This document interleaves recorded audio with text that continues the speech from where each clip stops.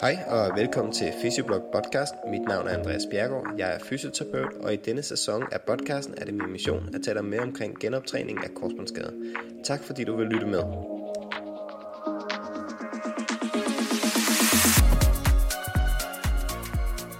Hej og velkommen tilbage til Fysioblog podcast, første sæson omkring genoptræning af korsbåndsskader, episode 2. Mit navn er Andreas Bjergaard, og jeg er jeres vært. I første episode kunne du høre om baggrunden for denne podcast omkring mig. Kort fortalt, så har jeg lavet denne podcast, fordi jeg gerne vil formidle en artikel omkring korsbåndsskader, som jeg har været med til at publicere i tidsskriftet British Journal of Sports Medicine her tilbage i februar 2023. Artiklen hedder Hospital Clinical Practice Guidelines on Rehabilitation After Anti-Cruciate Ligament Reconstruction. Altså en artikel omkring genoptræning efter en korsbåndsoperation. Det er mit mål at præsentere artiklens punkter fordelt over flere episoder. Udover artiklen vil jeg gerne dele nogle af mine erfaringer, tanker og overvejelser, som jeg håber kan bidrage til at optimere genoptræning efter en korsbåndsskade. Så podcasten er derfor for dig, der vil lære mere omkring korsbåndsskader, og jeg håber, at du vil få noget ud af den både som sundhedsfaglig og hvis du genoptræner efter en korsbåndsskade. I denne episode har jeg taget en snak med Benham Liarat omkring hypermobilitet og manglende leg-ekstension. Benham er adjunkt på Syddansk Universitet, hvor han færdiggjorde sin Ph.D. sidste år inden for forskning omkring hypermobilitet, som var en forlængelse af hans masteruddannelse fra University of Bath i 2016. Benham har stor klinisk erfaring, siden han blev færdig som fysioterapeut i 2009, og Benham er også blevet specialist i sportsfysioterapi gennem den International Federation of Sports Physical Therapy. Derudover bliver Benham snart forfatter til en dansk sportsmedicin-bog omkring idrætsskader. Muligheden for at få Benham til at deltage var faktisk en samtale, der kom op, da vi begge var til verdenskongressen i fysioterapi her i starten af juni, og hvor vi talte om podcasten og de tanker, jeg havde omkring denne episode, hvor jeg gerne ville tale omkring ekstensionen efter en korsbåndsoperation, og specielt med fokus på det hypermobile knæ. Da vi skulle optage dette afsnit over Teams, så drillede lyden, og i mit forsøg på at fikse det, fik jeg åbenbart slået min nye podcastmikrofon fra. Så jeg beklager lydkvaliteten, og håber, at lyden bliver optimeret til næste episode. Vi starter episoden med at lade Benham følge op på min introduktion af ham.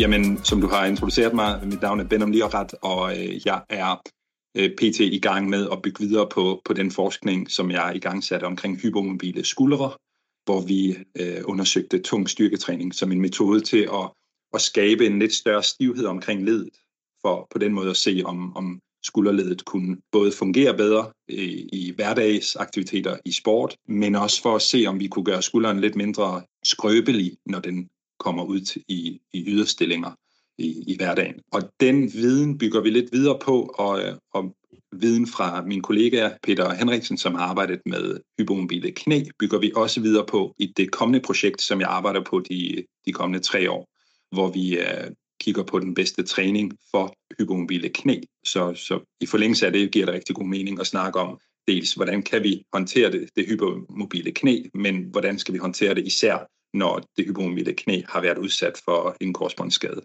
I er jo kommet ud med en række studier omkring hypermobile. I starten var det meget svømmer, du kiggede på, ikke? Jo, i mit første studie, som en del af specialet på University of Bath, der kiggede vi på raske svømmere, som var hypermobile og ikke var hypermobile. Og allerede der kunne vi se, at hypermobile svømmere, som ikke havde symptomer, de havde en anden profil, når vi snakker omkring styrke, omkring udtrættelse af muskulaturen og omkring deres muskelaktivering og koordination omkring skulderen. Så det her, det var ikke skadede atleter. Det var bare hypermobile atleter, der blev undersøgt. Ja, og det var sådan et tværsnitsstudie, hvor vi prøvede ligesom at se, er der nogle forskelle på de raske atleter, vi ser, eller sportsudøvere, vi ser, inden de overhovedet er begyndt at få symptomer eller skader. Kan vi så se nogle sådan fysiologiske forskelle blandt dem, der har hypermobilitet, og dem, der ikke har hypermobilitet.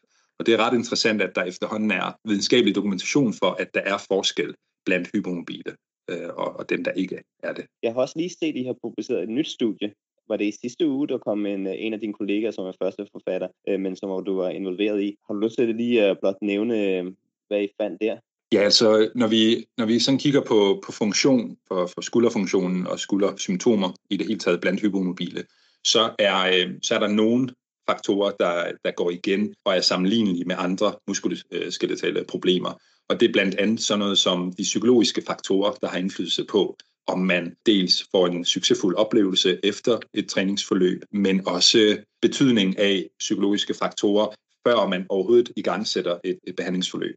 Hvor vigtigt det er, at patienten har tillid til egen evne, patienten har forventninger og tiltro til, at det behandlingsforløb, de skal igennem, det faktisk vil have en effekt.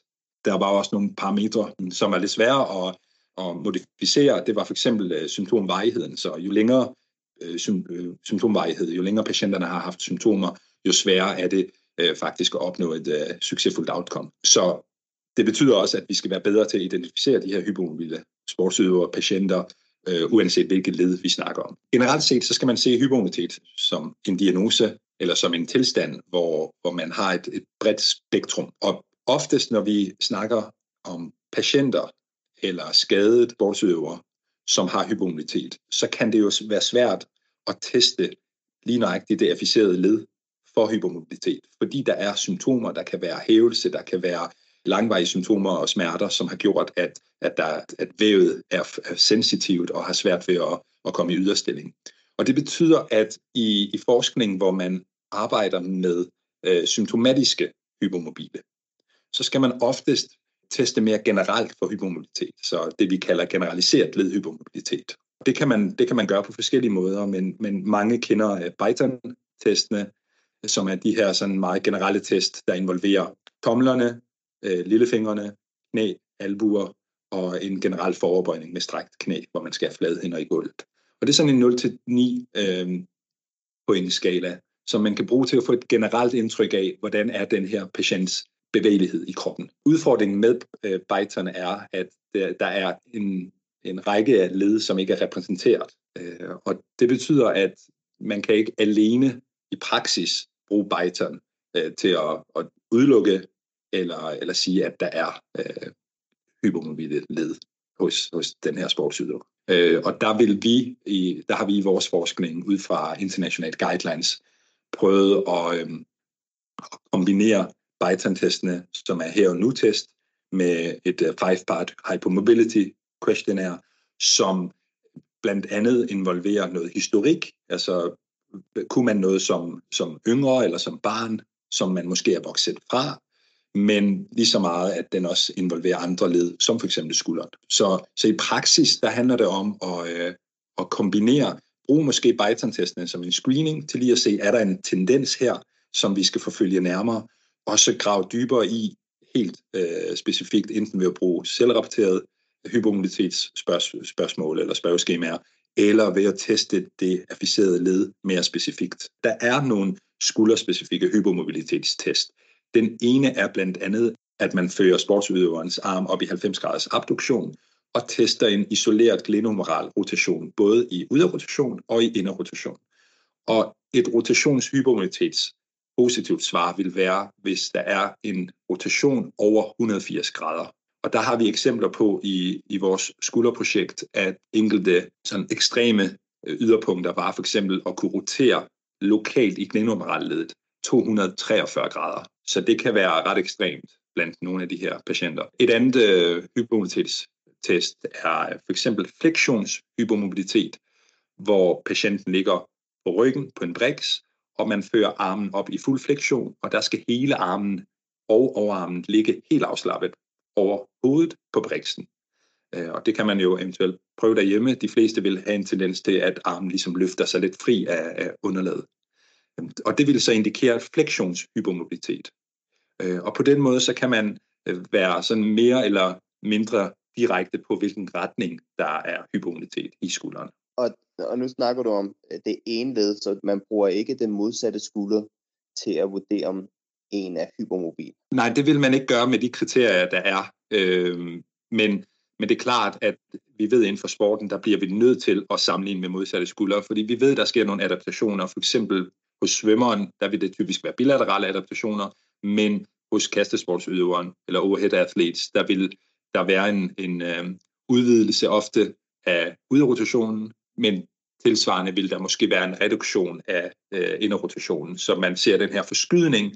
Men hvis den udvidelse af yderrotationen er fremkommet eller har udviklet sig, og der samtidig er en stor inderrotation, så det tilsammen giver en rotation over 180 grader, så er der tale om en rotationshypermobilitet i den skulder. Og sådan helt praktisk, bruger I geniometer, eller bruger I mobiltelefon, eller hvordan måler I bevægelighed? I forskningen der har vi brugt et digitalt goniometer.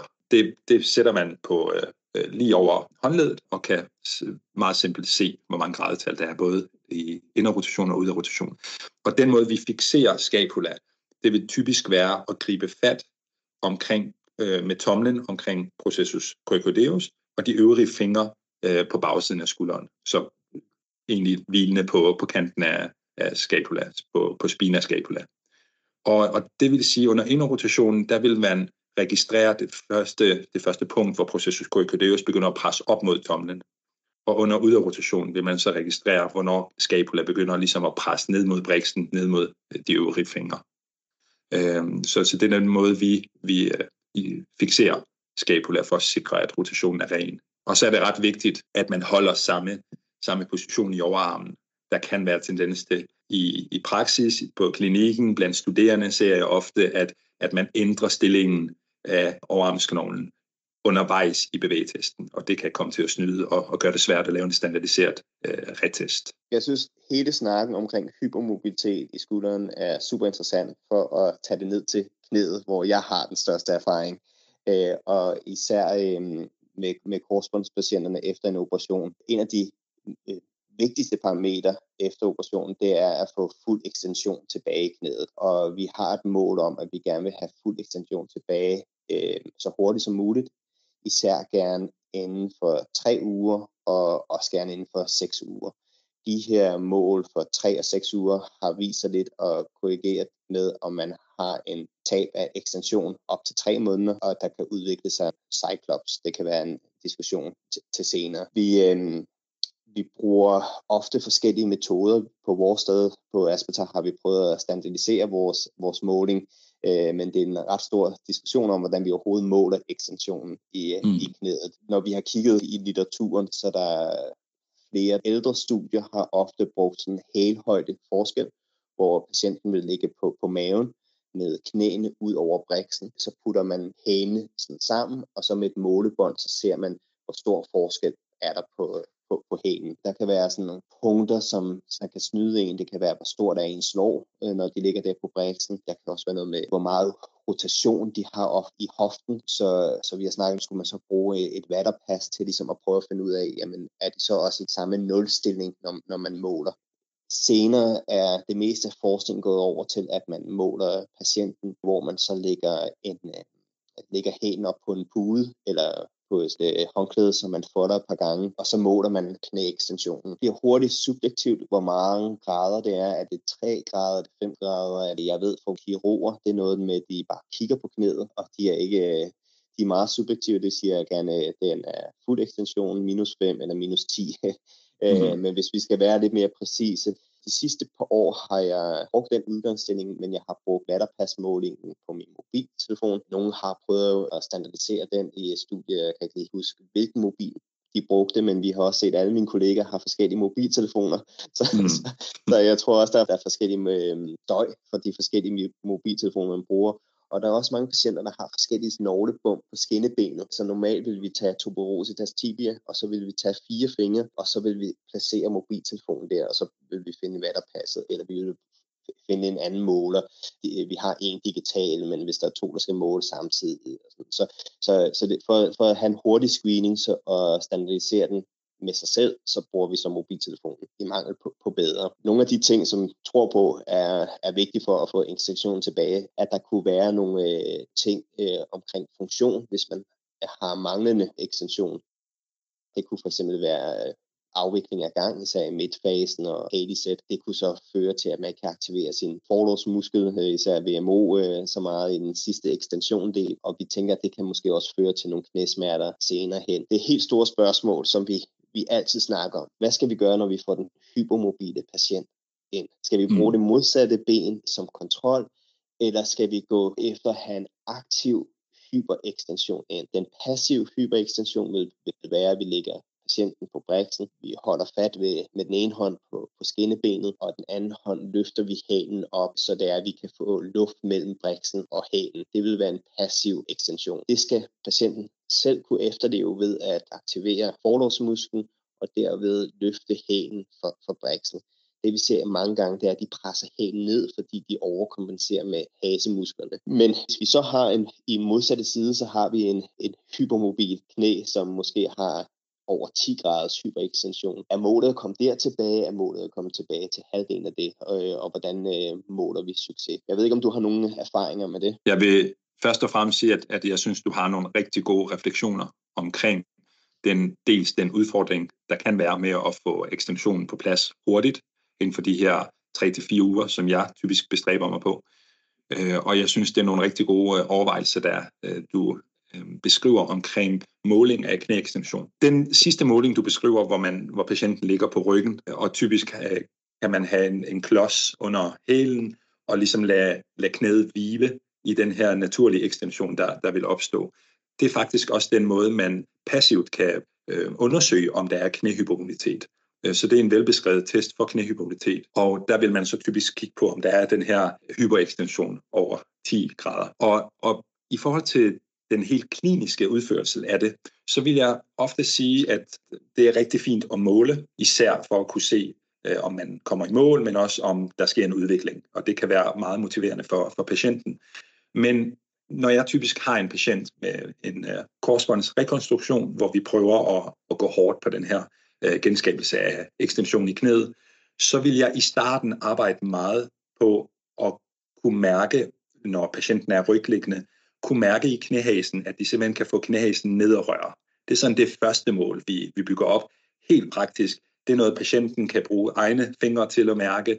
Det er noget, jeg kan gå ind og mærke. Om de ligesom kan få presset knæet i en ekstension, så de kan komme ned og røre briksen eller ned og røre fingrene. Og det i sig selv kan være en ret god indikator for, hvordan det i det tidlige stadie, hvordan knæekstensionen udvikler sig. Og så når der er skabt kontakt, så vil man begynde at se på det hæleløfte, som du beskriver rigtig fint.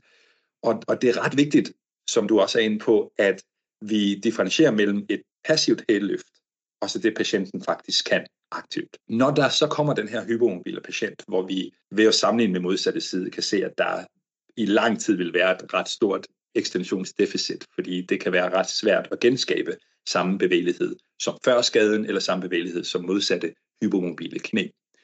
Der er det min erfaring, at det er afgørende at kigge på de funktioner, som patienten, sportsudøveren, skal tilbage til.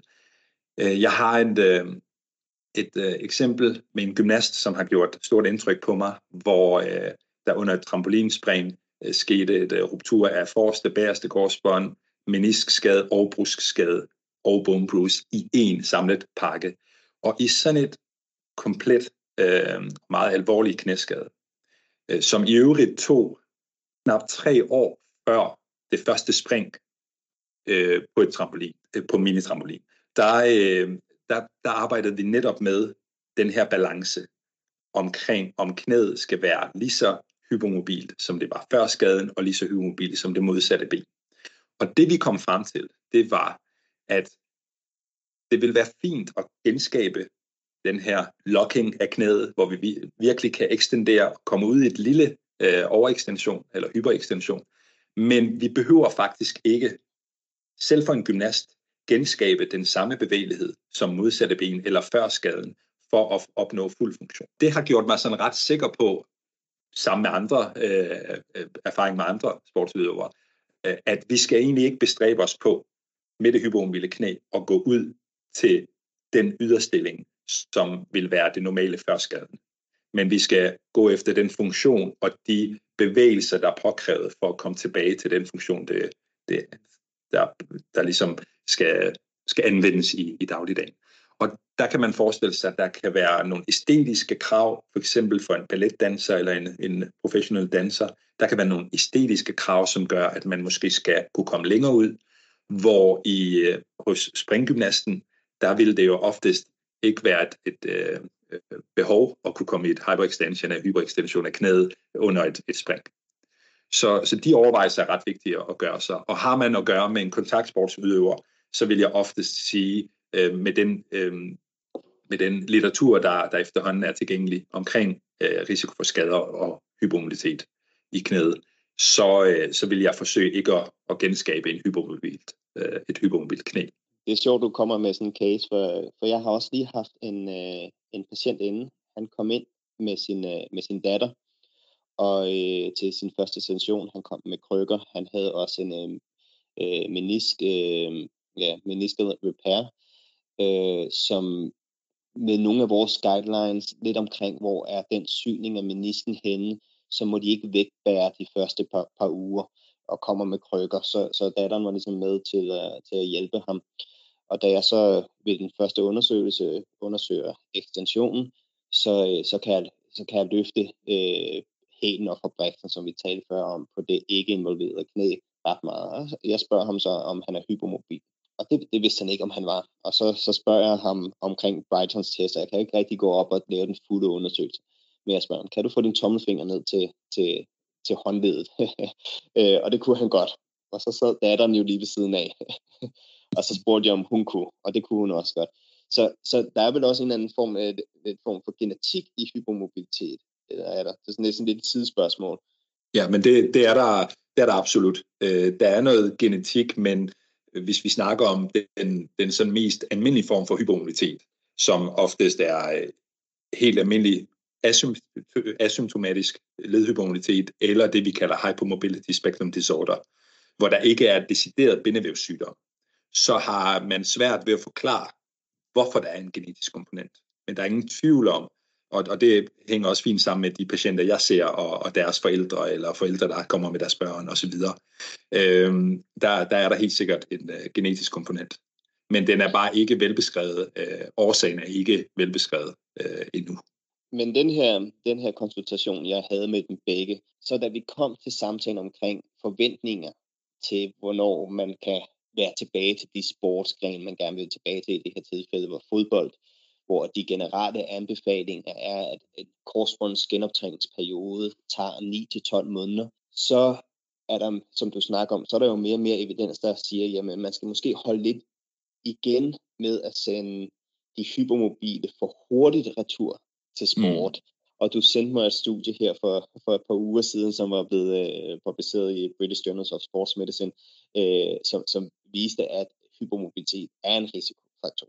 Så da jeg fandt det ved første, så tog jeg det faktisk som en samtale med patienten og sige, jamen det gør ikke noget, du har hypermobilitet, men vi har ikke brug for at stræbe efter 9 måneder. Det kan lige så godt tage 11 eller 12 måneder. Og da vi nu var her til verdenskongressen fysioterapi, så var der et foredrag af en australsk forsker, som havde lavet et follow-up på sine korsbåndspatienter 30 år efter, og hun fandt 2 faktorer, som var gældende for, om man havde en restskade, og en af dem, hun fremhævede, var hypermobilitet. Så det har gjort, at jeg faktisk kommer til at være lidt mere tilbageholdende med at presse dem til at komme i næste fase af genoptræning. Det jeg sådan lige går med nogle tanker omkring, når jeg så opdager det, det er, hvordan jeg skal fortælle det til patienten, at det jo heller ikke er farligt at være hypermobil. Hvordan jeg kommunikerer det, for det er det jo på ingen måde, vel? Det er det absolut ikke. Og lige for at samle op på det studie af Zidai, som egentlig fandt, at der var en cirka 5,5 gange større risiko for en restskade efter en korsbåndsrekonstruktion. Så det er ikke blot længere, at man har en risiko for at blive skadet, men faktisk en risiko for at blive restskadet, hvis man er hypermobil i knæet. Og det gør altså, at vi bliver nødt til at være meget mere opmærksomme på at identificere de sportsudøvere, som er hypermobile. Og der ser jeg i praksis og i den dialog, jeg har med kollegaer og andre klinikere osv., at oftest bliver hypermobilitet noget, man undersøger for ved en tilfældighed. Eller patienten lige tilfældigt ved, at de kan et eller andet og nævner det i konsultationen. Men det er ikke endnu implementeret som en systematisk del af undersøgelsen. Så det er ret vigtigt at have det for øje, at der er en øget risiko, hvis man er hypermobil, for at få både et knætraume, men også et retraume. Og nej, hypermobilitet i sig selv er ikke farligt. Det er ikke noget, man skal være bange for. Men jeg bruger hypermobilitetskonceptet, begrebet over for patienten, til at motivere dem til at vide, hvorfor de skal udføre styrketræning. Fordi hvis der er noget, der kan hjælpe og måske reducere på den her øgede risiko, det er ikke undersøgt endnu, men det vil være et forsøg på at øge styrken og øge den her muskelsenestivhed, der er omkring knæet.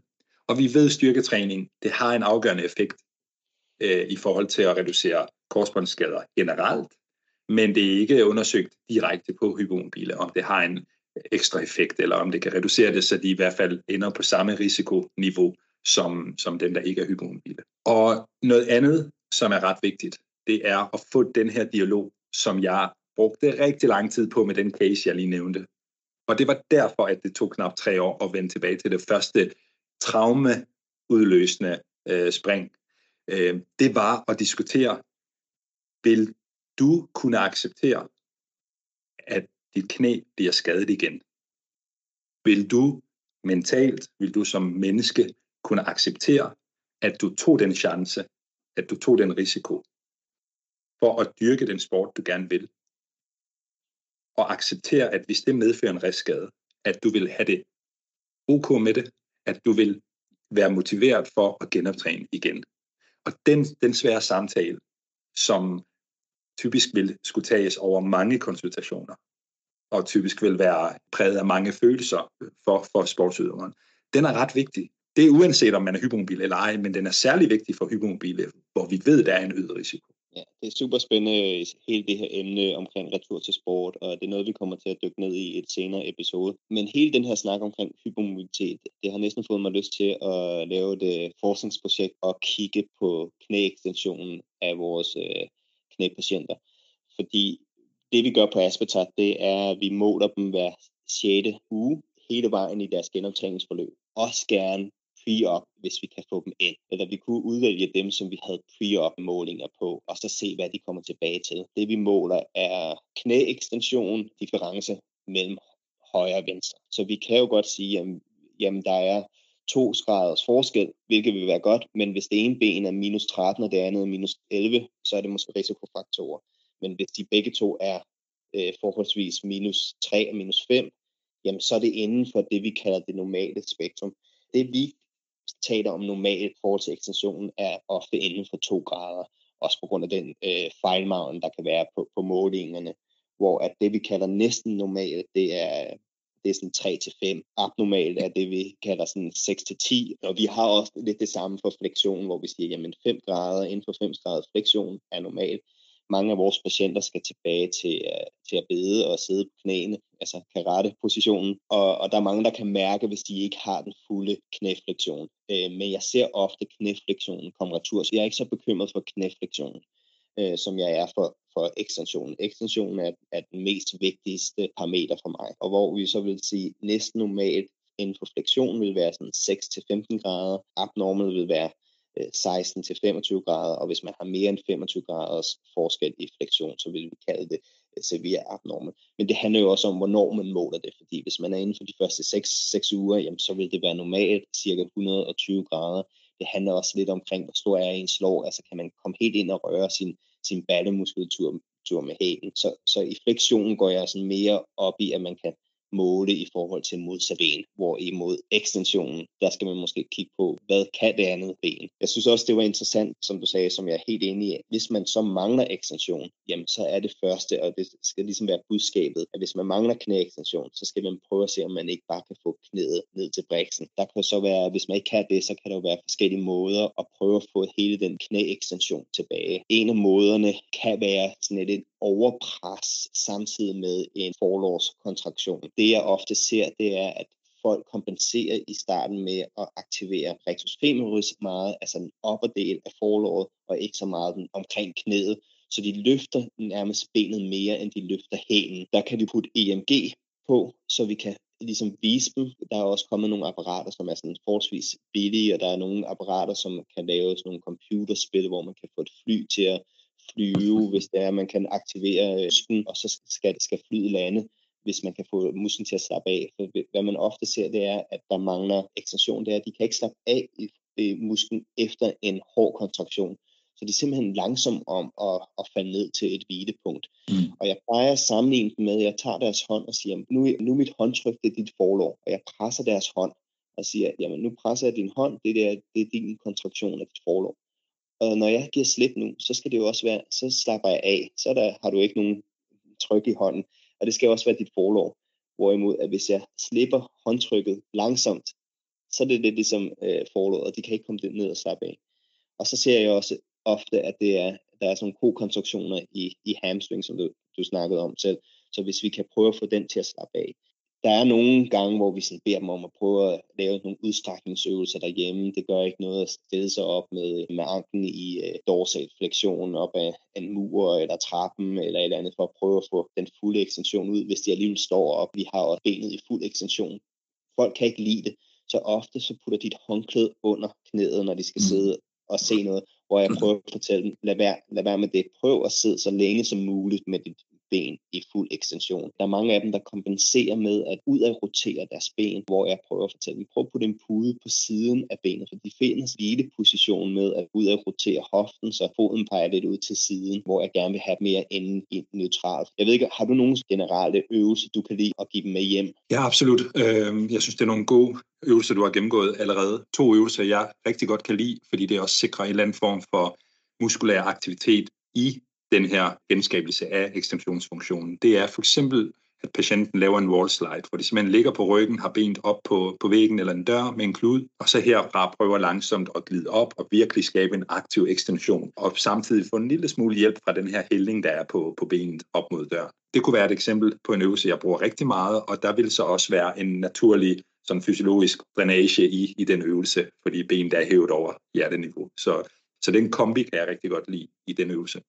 En anden øvelse, jeg synes er ret interessant, og som jeg bruger sådan rimelig konsekvent, det er, hvor patienten er maveliggende og ligesom hviler på sin tær, og herfra aktivt skal forsøge at ekstendere knæet, så knæet løfter sig fri af underlaget.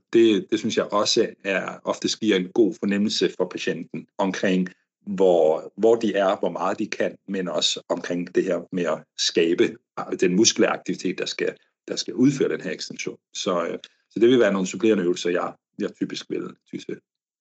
Ja, og vi bruger dem også. Noget, som jeg ikke bruger personligt så meget, jeg ved ikke, hvordan dine tanker er omkring det, er, at hvis du sidder på en stol og putter din hæl på en briks, og så putter vægt omkring knæet for at presse det nedad. Jeg ser ofte, de laver en kokontraktion, men det er en meget populær øvelse, der er derude, men jeg har ikke haft så meget succes med den. Jeg synes, den her wall slide, som du sagde, er rigtig godt, og der bruger vi også et håndklæde normalt til at putte rundt om tæerne til at løfte foden op og hælen fri på briksen, og især hvis vi sådan progrerer til benpres, at man sørger for at få presset helt ud i ekstensionen, fordi jeg ser mange, der laver halve benpres, fordi de ikke har den fulde ekstension ud. Helt sikkert. Og så og der er jo også den her øvelse på maven, hvor sportsudøveren ligger på maven og har benet ud over med en lod omkring anklen. Jeg ved ikke, om det også er en, I bruger, men den kan også være effektiv, fordi det igen skaber en eller anden form for aktiv udspænding, aktiv loaded udspænding. Så der er mange muligheder, men det vigtigste er sådan set, som du beskriver, at sportsudøveren ikke føler sig nødsaget til at lave de her kokontraktioner og beskytte knæet, og at det selvfølgelig ikke er for symptomatisk at udføre. Jeg synes egentlig, vi har kommet godt rundt omkring både knæekstension, hypermobilitet, hvordan vi måler det. Vi har prøvet at definere det lidt. Vi har prøvet at tale om, hvorfor det er vigtigt at identificere både hypermobilitet generelt, både i skulderen, og vi har talt lidt omkring, hvordan vi kommunikerer det med patienten. Hvad er det næste for dig, sådan lige inden vi slutter af? Jamen, det jeg kommer til at bruge rigtig meget tid på de kommende år, det er at arbejde med træning, tung træning af de her hypermobile knæ, og det falder rigtig godt i tråd med de nye anbefalinger fra Sundhedsstyrelsen omkring, at alle skal styrketræne. Så det er ret vigtigt, at vi også ved, hvordan skal de her subgrupper styrketræne. Det kan være hypermobile, det kan være folk, der er ramt af ledegigt osv. Så det er noget af det, jeg bruger rigtig meget tid på. Og så har vi den her kommende sportsskadebog, danske sportsmedicinske bog, som jeg er medforfatter på, som jeg glæder mig til at udkommer i sensommeren 2023. Og hvis man gerne vil vide mere omkring dig og din forskning, hvor kan man følge dig? Jamen, man er velkommen til at række ud på, det kan være på Facebook, det kan være på Twitter eller LinkedIn ved at søge på mit navn. Og så kommer vi sikkert til at høre meget mere fra dig, når kommende sportsbog udkommer. Den glæder jeg mig især meget til. Tak. Men tusind tak for, at du havde lyst til at tage tiden. Jeg ved, at dit program er travlt, så jeg er virkelig taknemmelig for, at du gad at tage en time af her til at tale omkring ekstension og hypermobilitet. Det var en fornøjelse, Andreas. Tusind tak. Det var afslutningen på anden episode af Fysioblog Podcast. Tusind tak til jer, der har lyttet med indtil nu, og jeg håber, du har lyst til at blive hængende for kommende episoder. Hvis ja, må du meget gerne subscribe til vores podcast i din podcast-app. Hvis du gerne vil stille spørgsmål til både format, struktur eller emner, så skriv gerne til min Instagram-profil Fysioblog eller på min hjemmeside andreasfysioblog.com, hvor I finder alle kontaktoplysninger. Alle referencer for dagens episode vil du kunne finde i show notes. Jeg vil også gerne høre fra jer, som er blevet korsbåndsopereret. Det kunne være spændende at høre jeres genoptræningsrejse, så vi kan sætte et par praktiske eksempler op her i podcasten. I næste episode kommer vi til at tale om pre-op, altså genoptræningen inden operation, så jeg vil gerne høre omkring dine oplevelser i denne fase. I er velkommen til at sende en kort talebesked over WhatsApp omkring jeres skade, operationstype, genoptræningsoplevelse og hvad der overraskede jer, og hvad I selv gerne vil have vidst, inden I gik ind til jeres korsbåndsoperation. Derudover så leder jeg fortsat efter korsbåndsopererede til at hjælpe med at oversætte et spørgeskema omkring retur til sport. Jeg vil gerne høre fra dig, hvis det er din første korsbåndsoperation, og at du er mere end 8 måneder inde i din genoptræningsforløb, og ikke mere end 2 år fra din genoptræningsdato. Jeg kan sende hele spørgeskemaet til dig, og vi kan se, om du passer ind i vores inklusionskriterier. Tusind tak fordi du lyttede med. Ha' en rigtig dejlig dag.